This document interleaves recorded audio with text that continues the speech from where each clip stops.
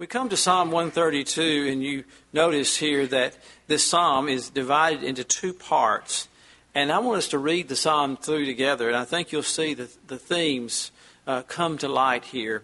Lord, remember David and all of his afflictions, how he sware unto the Lord and vowed unto the mighty God of Jacob. Surely I will not come into the tabernacle of my house, nor go up into my bed. I will not give sleep to mine eyes, or slumber to mine eyelids.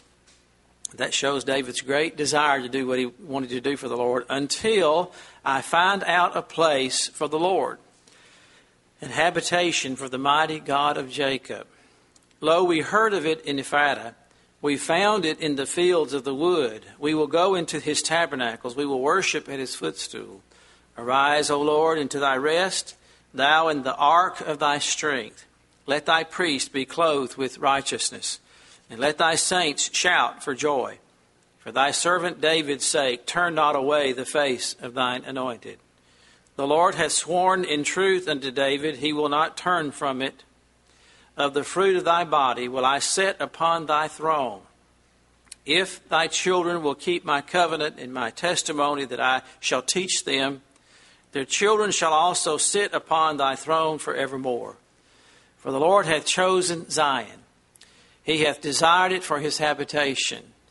This is my rest forever. Here will I dwell, for I have desired it.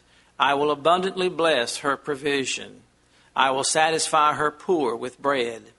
I will also clothe her priests with salvation, and her saints will shout aloud for joy. There will I make the horn of David to bud. I have ordained a lamp for mine anointed. His enemies will I clothe with shame, but upon himself shall his crown flourish. We see the psalm divided into two parts. The first 11 verses are addressed David's desire, his goal, to build the Lord a house in Jerusalem, a temple, a house for Jehovah.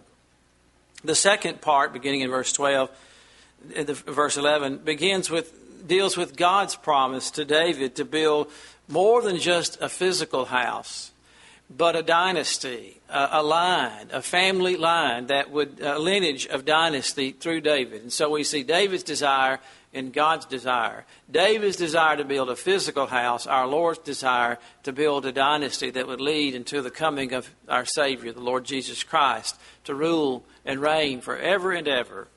We see here, of course, David's deep desire and his sincerity. His godly desires are, though, we must note, are often beset with affliction. I think sometimes people will say, in the midst of trying to serve the Lord, whether it be rearing children or doing the gospel ministry or whatever it is, and then affliction comes, here I am trying to serve the Lord, or I have these desires and I'm thwarted from doing them.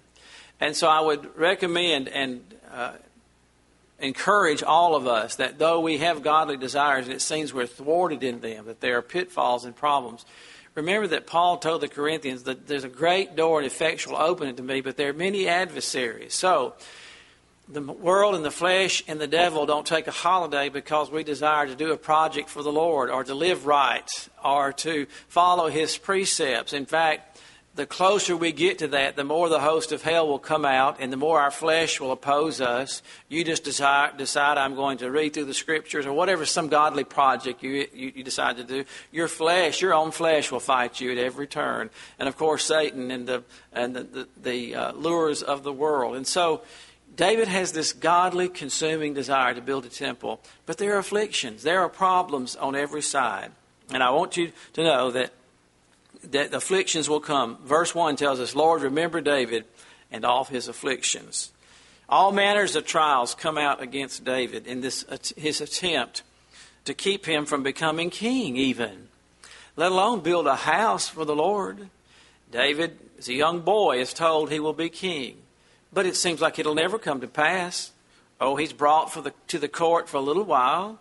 But the paranoia, the sinfulness, the fear of King Saul drives David away. He runs for his life for years and years. He's in exile. The farthest thing from a king. Living in a cave. What a pretty sight you are, David. That's the farthest thing from a king. And even after he becomes king, there are enemies that come. There are trials. There are temptations to drive him away from the throne. even in his own household. But even more, the word here for afflictions really is anxious care. And this sin is condemned in the Scriptures. Be careful for nothing, but in prayer, by prayer and everything, in supplication, make your requests, everything, all those requests, but known to the Lord. That anxious care. We should not fret. We should not worry. Take no thought, as we've studied in Matthew chapter 6. Above all his problems and cares, the ones that were overwhelming and the most pressing thing upon his heart and mind was his deep desire to build a temple for Jehovah. All of his wars, all of his work, and all of his money that he amassed were for this one priority. In fact, it bothered David that as a king he had a glorious palace, a house for himself, and yet God did not have a house. In fact, when David was amassing the material, the Ark of the Covenant was lost, so to speak. We wonder, how could such a thing happen? How could the most important symbol of Israel's communion with the Lord be not known where its whereabouts are? In verses 2 through 6, the psalmist restates and immortalizes David's pledge to build a house for the Lord. The promise is stated in three ways. In verse 2, how he sware unto the Lord and vowed unto the mighty God of Jacob. So we notice his truthfulness in the matter. He swore unto the Lord and vowed unto the mighty God of Jacob. In other words, David promised himself over to the God of Jacob. Now, that's an interesting phrase. We see throughout the Scriptures, not just here in Psalm 132, but in other places, the God of Abraham, Isaac, and Jacob. That is a reminding title, one of the titles of God, to remember who God was to Abraham, the promises he made to Abraham, how he dealt with Isaac, the child of promise, and what Isaac represented, and how he dealt with Jacob, the founder, if you will, the literal founder of the 12 tribes. His 12 sons will become the 12 tribes of Israel, the God of Abraham, Isaac, and Jacob. I have often referred to that in my preaching, and one day a man came up to me and said, "Why do you always refer to the God of Abraham, Isaac, and Jacob?" And he was very upset about it. And I said, well, because that's a title that the Bible reminds us of God in this way. And however the Scriptures remind us, he thought it was just describing the God of the Jews or an Old Testament title. But no, that title reminds us of the beginning of the promise of the only begotten Son, the promised miraculous Son to Abraham that would ultimately be our Savior. And so when we think of Abraham, we think of, we've been studying his life, haven't we? And all the wonderful things that God did through him. And then Isaac, and of course of Jacob, and we'll study those in detail as well. So his truthfulness, he swore to the Lord. In other words, he promised himself over to the God of Jacob. And we remember Jacob probably most prominently as he wrestled with the Lord at Bethel when he had been on the run from the Lord. Jacob had come to a crisis point in his life. God is so faithful. He will not leave us over to ourselves. He will bring us to these places where we can go no farther. And so God brought Jacob to that place where it was just he and Jacob wrestling all night in prayer. And there he promised the God of Abraham and Isaac and Jacob a promise. And in Genesis 28, verse 20, and Jacob vowed a vow. This reminds us of Jacob's vow, saying, if God will be with me, I will keep me in the way that I go. I will give me bread and will give me bread. If God will be with me and will keep me in the way that I go and will give me bread to eat and raiment to put on. And he goes on in Genesis 28, verse 22, and this stone, which I have set up for a pillar, shall be God's house. Of all that thou shalt give me, I will surely give the 10th to thee. Here we see the second mention of a tithe long before the law is ever given. Where did Jacob get that amount? Where did Abraham get that amount when he tithed to Melchizedek? I'll give a 10th of all that comes my way to the Lord. What a vow that is to make. And so, no doubt, part of David's vow here was not just praying, oh, I wish I could build a temple one day. In fact, we know that David was never able to do that, was he? But what was he able to do? He bought all the materials. He amassed the amazing resources that it took to build the temple. Of all of David's wars, of all of his accumulation of wealth, he gave the Lord the first fruits of everything. And even more than that, when we read about the great amounts, and he encouraged other people to give, other kings, join in our building program, send us wood and cedar, send us choice materials so that we may build a house unto God. Shouldn't we use our influence for the cause of Christ and the things of God? We might not have everything, but we know someone else who might can, and that they can join in. And David he was so sincere in this vow. He just didn't sit in a rocking chair and say, I wish we could build a temple one of these days. That sure would be a good thing to do. No. As he prayed, he used all the means available to him, starting in his own pocketbook. And David had everything ready for Solomon when it came time for the Lord to allow the temple to be built.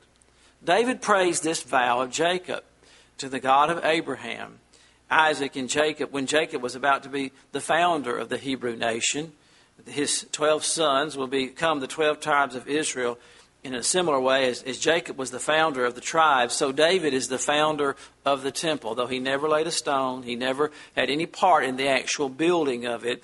It could not have been built had David not amassed all the materials for it. Do you see that everyone has a part, and that one's part is no less important than the other? We call it Solomon's temple, although the Scripture never does.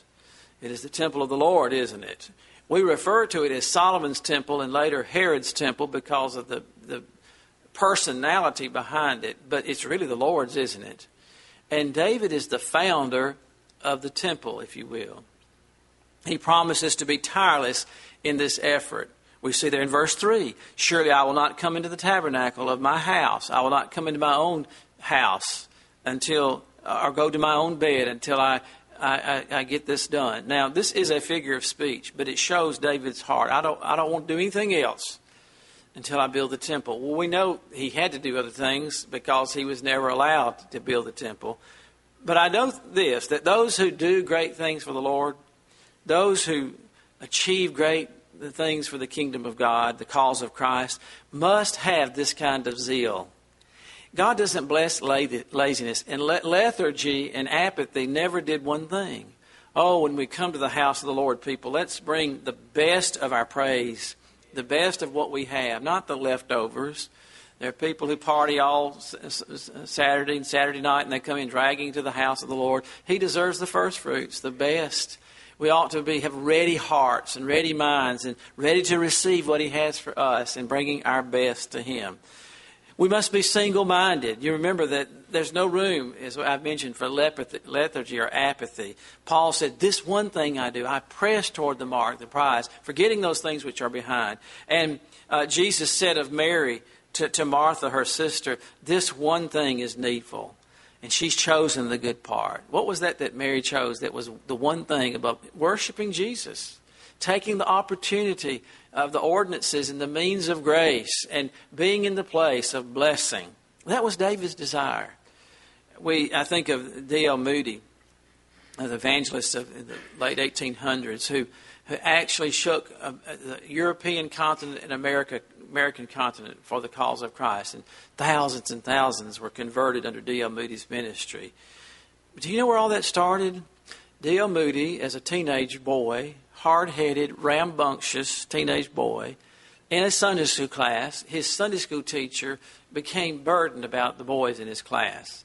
He didn't see much fruit in their lives, and he doubted seriously whether any of them truly knew the Lord savingly.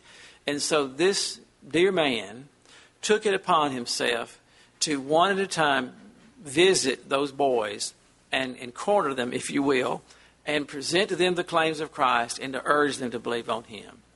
So when he came to D.L. Moody was working in a shoe shop, stocking shoes, and his Sunday school teacher found him and said, do you have a minute? I want to talk to you. And he just stood there and presented the claims of Christ, the gospel to D.L. Moody, and he immediately was converted. And it was like a light bulb. He began tirelessly and spent the rest of his life devoted to the things of Christ. Well, he wrote, the world has yet to see what God can do through a man wholly yielded to Him. And then D.L. Moody wrote, by the grace of God, I'll be that man. Well, David had that same burning desire and that passion for the things of the Lord. And I want to ask myself this morning, and you, am I that way? Do I have a burning zeal for the cause of Christ? And to make His ways known, and to use whatever I have and the opportunities that come my way to make Christ known, and to show others whose side I'm on that I support the cause of Christ. And not just that, but literally giving ourselves over to prayer and the work of the Lord. He was tireless in this pursuit. We see that in verse 5, until I find out a place for the Lord, an habitation for the mighty God of Jacob. Now, it would take years and years to find that place. Wars would be fought. There would be pestilence. There would be all manner of problems. But at last he found the place. And do you know what that place was? Mount Moriah. A place where years earlier, and we just happened to be studying that this morning in the morning worship time, the place where Abraham had been greatly tested by the Lord in the matter of offering the child of promise, the only son, Isaac, as a sacrifice. That place, and many believe was the exact place that David found to build the temple. We see there in verses 6 and 7, lo, we heard of it in Ephrata, we found it in the fields of the wood. What? What did they find? We will go into his tabernacle, we will worship in his footstool. David's dream and his vow began to spread throughout the kingdom. Our king has a burning desire to build a house for the Lord. It became the talk of his soldiers. It became the talk from village to village. Everyone was talking about David's desire and his plans. No doubt they saw the shipments of supplies coming into the holy city to build a house for Jehovah. A search was made for the Ark of the Covenant throughout the kingdom, but for some reason it had been hidden away. Lo, we heard of it in Ephrata. Rumors circulated that the ark was somewhere in the land of Ephraim, in a temporary shelter. It was viewed more as an object of dread and fear than as an object of delight. It is amazing that the most important symbol of the Jews, of Jehovah's relationship with them, was lingering in a state of forgotten neglect. Can you imagine that they even had to send? That would be like in our nation, and this is no comparison, but can you imagine if they said, well, where's the Declaration of Independence? Where have they put it? Where's the original copy of the Constitution? We've lost it somewhere. Far more important than that, the Ark of the Covenant that represented Jehovah's presence in the midst of his people. No wonder they had no direction. No wonder they were backslidden and that things were the way they were. It was a symbol of the very presence of God. And we ask ourselves, how could this be? But I ask you, how can this be? How can we get in that how can we forget the precious things of God? How can we forget our conversion? How can we forget that secret place? David instituted an all-out search for it. And last they came to Kirjath-jearim, the forest city, and they found it. And they exclaimed, we found it in the fields of the wood. 1 Chronicles 13, verse 5. There it was, neglected, under a tent, beneath some trees in a forest. Now surely that's an inappropriate and an unlikely place for the Ark of the Covenant. Do you remember that box overlaid in gold? Inside it were the tablets of stone, an example of the manna, Aaron's rod that budded. There on its lid, there were two angels facing one another with their wings overspread, covering their faces. And there on the top, there was where the blood was applied on the Day of Atonement that represented the Lamb of God, slain from the foundation of the world, taking away the sin of the world. No more important symbol ever to be given to God's people. But I ask ourselves this morning, and you know as well as I do, we would think that should have been the center of Israel's life. How could it be forgotten? How could it be laid aside? Where's your Bible? Why is it laid aside? Why has it got dust on it on the coffee table? Where is that secret place, the place of meeting with God in word and prayer? You see, that mercy seat, that pictures the place where you meet the Lord. Jesus said that when you pray in secret, and thy Father which seeth in secret will reward thee openly. What an important thing it is to daily meet with the Lord.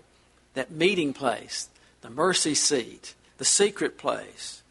the place of meeting with God in His Word and prayer, the place of worship. Some people have forgotten corporate worship. They've forgotten the ordinances and the means of grace that God has given to His people. And to neglect in any of these areas leaves a deficit in your spiritual heart, in your mind. We notice there in verse 8, "Arise, O Lord, into thy rest, thou and the ark of thy strength." Notice what the psalmist brings before the Lord. Solomon used this same phrasing in his great prayer of dedication in 2 Chronicles 6, verse 41. His glorious prayer of dedication, one of the most beautiful and the longest prayers in the Scripture. And I would encourage you to refer to it and read that prayer in 1 Chronicles chapter 6. "Arise, O Lord, into thy resting place, thou and the ark of thy strength." When Hezekiah rededicates the temple, he might have used the same words, though in his day the Shekinah glory cloud of the Lord's presence had not yet departed from the temple. And that in itself is an amazing thing, that God still gave obvious sign of His presence in the temple. Think of the long silence of God, and that God endured through the years of Ahaz and all of his predecessors. They not only neglected the temple, they set up altars to heathen gods and pagan gods. They filled the rooms with debris and stacked it up like a warehouse with all kinds of things. All this defies our imagination, but how and why the Lord endured this treatment for so long until we look in our own hearts and see rubbish piled up and the holy things forgotten. And those experiences and times of the Lord, long distance, and we're just a shell of what we should be. As you see, it's not hard to realize. We say, well, how could the temple have been gotten in such a condition in Hezekiah's day? Why would they have to clear out things? Well, don't we have to have a clearing out? Don't we have to have a coming before the Lord and search our hearts and try us, O Lord, and show us these things and repent of sin and renew our love and devotion? And as we speak to ourselves in psalms and hymns and spiritual songs, teaching and admonishing, hearing the Word of God, as you peer in the Word of God and read it yourself and feed yourself the Word of God, He brings to mind areas, bitterness, unforgiveness, all these things that is no less important, far more important than a stack of stuff in the temple in Hezekiah's day. It defies our imagination how that could happen. If you came in today, we had bales of hay packed up in here, or boxes packed up in here, and clothes stacked up on the Lord's Supper table, and just all kinds of stuff. And you'd say, "What in the world is going on?" Well, we just needed some place to put some stuff, and it would be reprehensible, wouldn't it? But what about in our temple, in our hearts and lives? What are things that need to be cleared out, and it's in the wrong place and gotten out of the way and dealt with? Some things just need to be thrown away, don't they? Some things need to be put in their proper place. Seek ye first the kingdom of God. There's a prioritizing. Some of God's people don't have priorities. They barely get to the house of God. They neglect the place of prayer, the public meetings. The priorities are all out of joint, out of whack. Hezekiah could have used the words of Solomon. John Phillips writes that God should have sat there on the mercy seat through those dark, apostasy-ridden days and years, and not have destroyed the temple, Jerusalem, and the nation in one fiery holocaust is a tribute to His patience and grace. How could He endure it? How could He endure our stubbornness and our stiff-neckedness and our waywardness and our taking lightly the things? Do you know what a privilege it is to be under the Word of God and the preaching of the gospel and meeting with God's people? We'll be observing His table in the Lord's Day evening. What a privilege, these means of grace. And some people look at them as a light thing. Well, whatever. I'm busy. I've got other things to do. Hezekiah, after he cleansed the temple and restored the true and prescribed worship, word-based worship, to assure the Lord that now he could rest. Things were put into place. The Lord could work. The temple had been cleansed. The work of purifying and rededicating the temple was finished. We see there in verse 9, "Let thy priest be clothed with righteousness." Now, the priest had a certain garb they had to wear. All of it was symbolic of the work of Christ at Calvary. "Let thy saints shout for joy." Hezekiah had done everything he could to reinitiate the priesthood, the Levites, the choirs, clean out everything, put everything back exactly according to the pattern of the Lord. But one thing he could not do, he could not clothe them in righteousness. And as your pastor and as your Bible teacher, I can study, I can pray, I can present to you and show you the things of Christ, but I cannot give you righteousness. We cannot give someone else righteousness or salvation. Only the Lord can do that. How dependent are we on Him? Only the Lord can do that. And he prays, "Oh Lord, let thy priest be clothed in righteousness." He had pled with them to be made right with the Lord. But that's all he could do. He could only plead. He prayed that the Lord would make the saints shout for joy. Every pastor longs to see God's people worship the Lord in spirit and in truth and be jubilant in their praise. But I can't give you joy in worship. They had gone through much fear and war and deprivation. And now it was time for joy to fill the hearts of God's people. In David's day, when he looked forward to building the house for the Lord, he brought up the Ark of the Covenant from the wilderness to Jerusalem. And that was a fitting thing to do.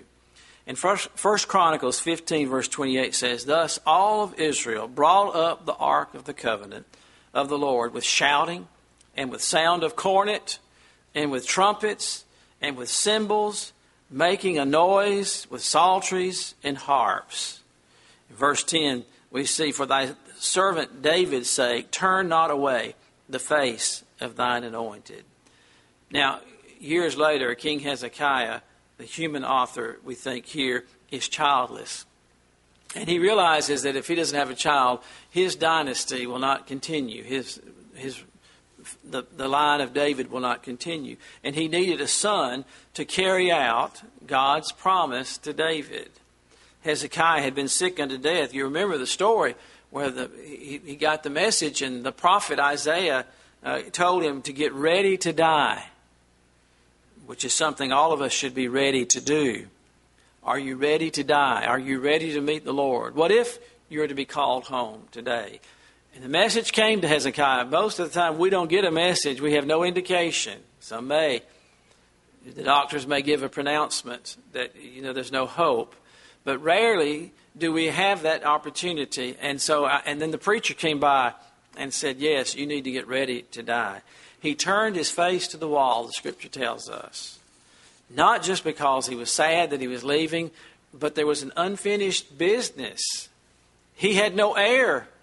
And if he died, what about God's promises to David? There was much more at stake than Hezekiah being healed, or even God showing his power that he could heal someone.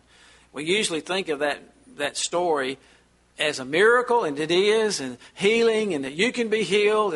And people, I've heard everything in the world used about Hezekiah's healing. And it is a wonderful thing, and we do know that God can heal, can't He? But the thing that's at stake here is the promise that God made to David, that his lineage would be forever. And so Hezekiah turned his face to the wall and said, "This can't be true. I can't be dying. There's unfinished business. God's word is at stake. Lord, your testimony is at stake. What will happen?" Hezekiah didn't plead his own name or all that he had done to revive and renew the temple. He could have said, "Is that what I get after all this revival and resurgence of true religion and putting Jehovah back in his proper place and cleaning out the temple, that I'm going to die?" You see, why is it that we quickly think of God as being mean or not fair? That's our human nature, isn't it? Hezekiah didn't think that way. He pleaded David's name, the man after God's own heart. In verse 10, "For thy servant David's sake, turn not away the face of thine anointed." He pled the name of David. Why did he plead David's name? It was the greatest name he knew. And when you and I go before the Lord to plead our cause, as we should constantly, whose name do we plead? When we cast down our circumstances, our impossible situations, the mountains that we cannot move, hearts that we cannot change, doctors' analysis that we can't have anything to do with, what do? We cast it down before the Lord. And because when we have our circumstances, our lack of fruit, our obvious failures, we plead a name that is greater than any other name we know, don't we? Dear Heavenly Father, what do we say? We come to you in the name of our Savior, the Lord Jesus Christ. Why? He has made it possible for us to come. And we ask for these things in His name and for His sake. The greatest name known to man. No other name given among men whereby we must be saved. The name of the Lord Jesus Christ. Jesus, Jehovah saves. Emmanuel, God is with us. We come in that name. That's how we make our petitions. Lord, we ask you because God the Father, who can do all things, does all things through His Son. And because of the work of His Son and in the energy of the power of the Holy Spirit. Now, that's the first half of the psalm. And it deals with David's desire to build a temple. It's a noble desire, isn't it? And David's not just going to have a desire. He's not going to just say, well, somebody needs to do something. He sets feet to his prayers and his desires. And I think that's a pattern for us. We should do all that we can do, all that we know to do, to help to bring things to pass. And then the rest we leave to the Lord in prayerful expectation. Now, you know as well as I do that at some point Jehovah is going to tell David, no, you're not going to build the temple. But God honors David and his desire and calls him what he doesn't call anyone else in the Scripture, a man after God's own heart. He desired for the God to be glorified. And I want to encourage us today, do we desire that more than anything? We see another one with that same desire, our Lord Jesus Christ. Oh, that my Father be glorified.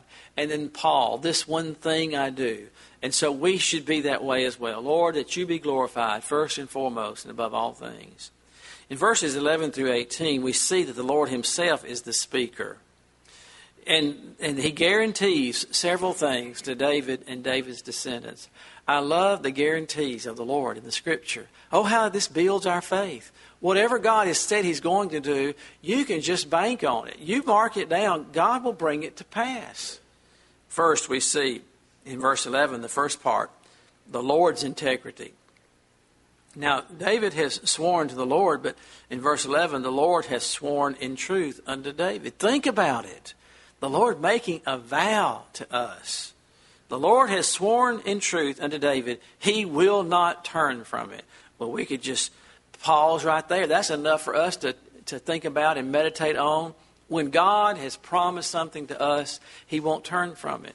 Think about promises that God has made to us. If I go and prepare a place for you, I will come again. Think about that. He will. Because I live, ye shall live also. I am the resurrection and the life. These are promises no one can take away from us. To be absent from the body is to be present with the Lord. My God shall supply all of your need according to His riches and glory by Christ Jesus. And so the Lord has sworn in truth to David. He will not turn from it. Whatever God has said in His word, He will not turn from it. No matter what the circumstances on life look like or feel like. Hezekiah had honored the Lord's house, hadn't he? You remember Hezekiah had this absolute cleansing of the temple. Taking everything out that shouldn't be there, putting everything in its proper place. Now God takes care of the house, the dynasty. Remember, we refer to that word as a lineage, a dynasty, the house of Hezekiah that He had promised to David. Now, God had made this promise to David 300 years before. And now it comes down to Hezekiah. He's sick. The preachers come and said, Hezekiah, get ready to die. You're going to die. And Hezekiah turns his face to the wall and cries out to the Lord. That God would make good His promise and it could not be questioned. Do you see that most often when the Lord performs a miracle in the Bible, it is because and in answer to something He's already promised that He would do. Now, we could spend a great deal of time focusing on the healing of Hezekiah.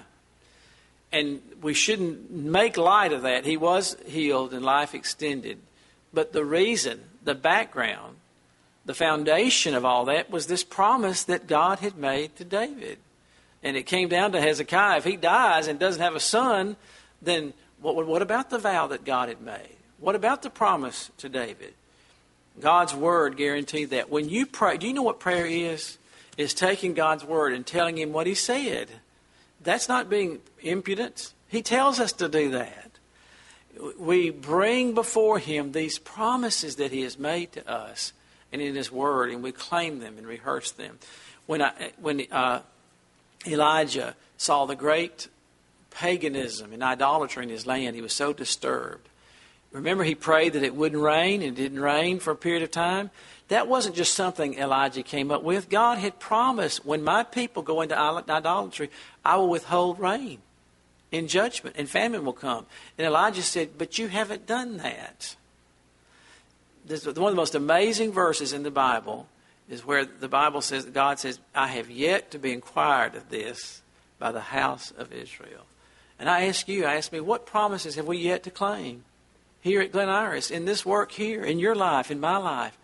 Don't we want to see Jesus greatly praised and his gospel to go forth in power and authority, in revival and conversions and people following the Lord in baptism? All these things. He said, I will build my church. Lord, did you not say that? Lord, glorify yourself in the conversion of sinners. We plead to him his promises.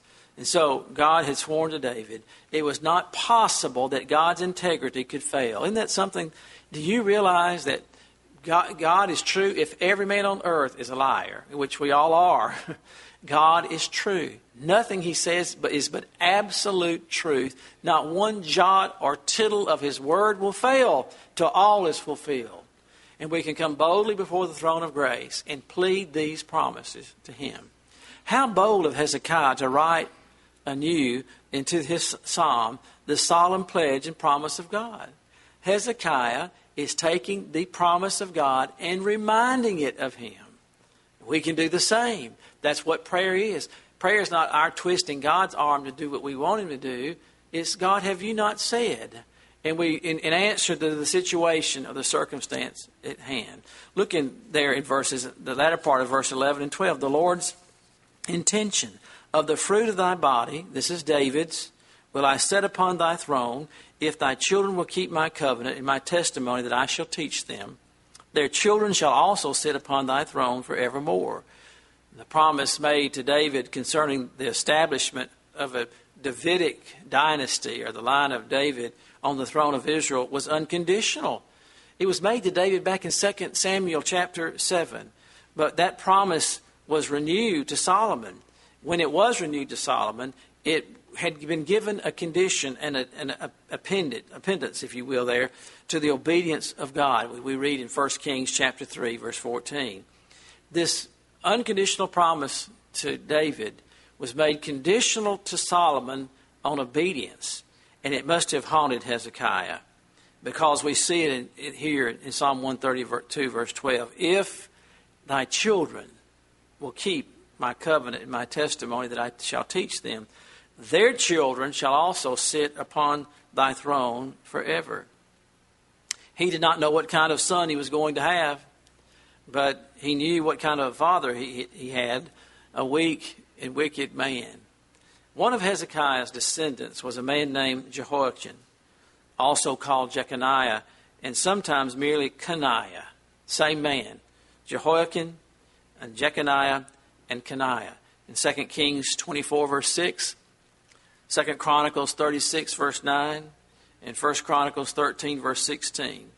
This man pulled down God's curse on the line of Solomon. He was a youth of 18 when he came to the throne, and he reigned just 3 months, long enough for the world to see what kind of king he would be. He carried off to Babylon. He himself was carried off to Babylon by Nebuchadnezzar. And he was so thoroughly bad that Jeremiah contemptuously cut down his name from Jeconiah to Coniah, because the name Jeconiah meant let Jehovah establish. And Jeremiah lopped off the divine prefix to it, Jehovah, and it just simply cut it off because he had cut himself off from Jeconiah. Jeremiah called this man Coniah, a despised, broken idol. Then he said this, O earth, earth, earth, hear the word of the Lord. Thus saith the Lord, write ye this man childless, a man that shall not prosper in his days. For no man of his seed shall prosper, sitting upon the throne of David and ruling any more in Judah. Jeremiah chapter 22, verse 28. In fact, Coniah was not childless. He had 11 sons. according to 1 Chronicles chapter 3. But he was childless as to the throne, since none of his sons sat on the throne of David. And in him the royal line to Christ through Solomon had come to an end. And so the threat, the inherent in this conditional clause that when the Davidic line was renewed with Solomon came into effect. The Lord Jesus, by birth, was not a son of David through Solomon. He was not born of that branch of the Davidic family. Joseph was, but Joseph was not the father of Christ, was he? Jesus claimed the throne through a collateral line. David had two surviving sons through Bathsheba. Solomon, through whom the regal line is traced to Joseph in Matthew, and then Nathan, to whom the legal line is traced to Mary in Luke. Jesus, the Bible tells us, was to be the seed of the woman. It was through Mary that he inherits, and that's why you have the two lineages given in Matthew and in Luke. He was through Mary that he inherited the right to be Israel's legal king. Although when Mary married Joseph, the two lines, the regal line and the legal line, were joined as well. You see how miraculous the Lord does these things? So God kept his word to David, and he remained true to his warning to Solomon. Only God can do that. Hezekiah didn't know all this, though. Even though he's used by the Holy Spirit to pen these words, all he can see is where he is and what's going on in his life right now. And so do you see, that's the same. We have very limited knowledge, don't we? All we know is where we are, what's going on now. But we have God's revelation in the Bible. We have the beginning to the end, don't we? In a sense, we do know more than that. We do know the end of all things, what God will do, that Jesus Christ will come back and rule and reign. And so that's why we can confidently do our part, because we've been called to the kingdom for such a time as this. Hezekiah didn't know how God was going to work all this out. And God may not tell us all the details, but we can pray his promises, can't we? We can do our part. We can preach the gospel. We can occupy till he comes. He did not know, Hezekiah did not know that the Davidic line through Solomon had already been so badly tarnished. And he did not live to see how dreadfully it would be tarnished by his own son, Manasseh. And then we see the promise concerning the sanctuary. Look there in verse 13. For the Lord hath chosen Zion. Think about it. David was seeking for a place, but God had already chosen the place. Isn't it wonderful when we seek for what God already has chosen for us? How can we do that? The only way that we can do that is to be aligned in his word. Lord, I want what you want. The Bible says the Lord chose the place. And he allows David to find it. And he had desired it for his habitation. This is my rest forever. And here will I dwell, for I have desired it. I will abundantly bless her provision. I will satisfy her poor with bread. What a wonderful thing the Lord ratified to David. 3 things about the temple and this site. And we'll continue in our study here next Lord's Day. Our gracious Heavenly Father, thank you for what you've taught us in your word today. Let God be true and every man a liar. Oh, Lord, may we take these promises to heart for our time and our place and our lives today. Bless us, we beg. In Jesus' name, amen.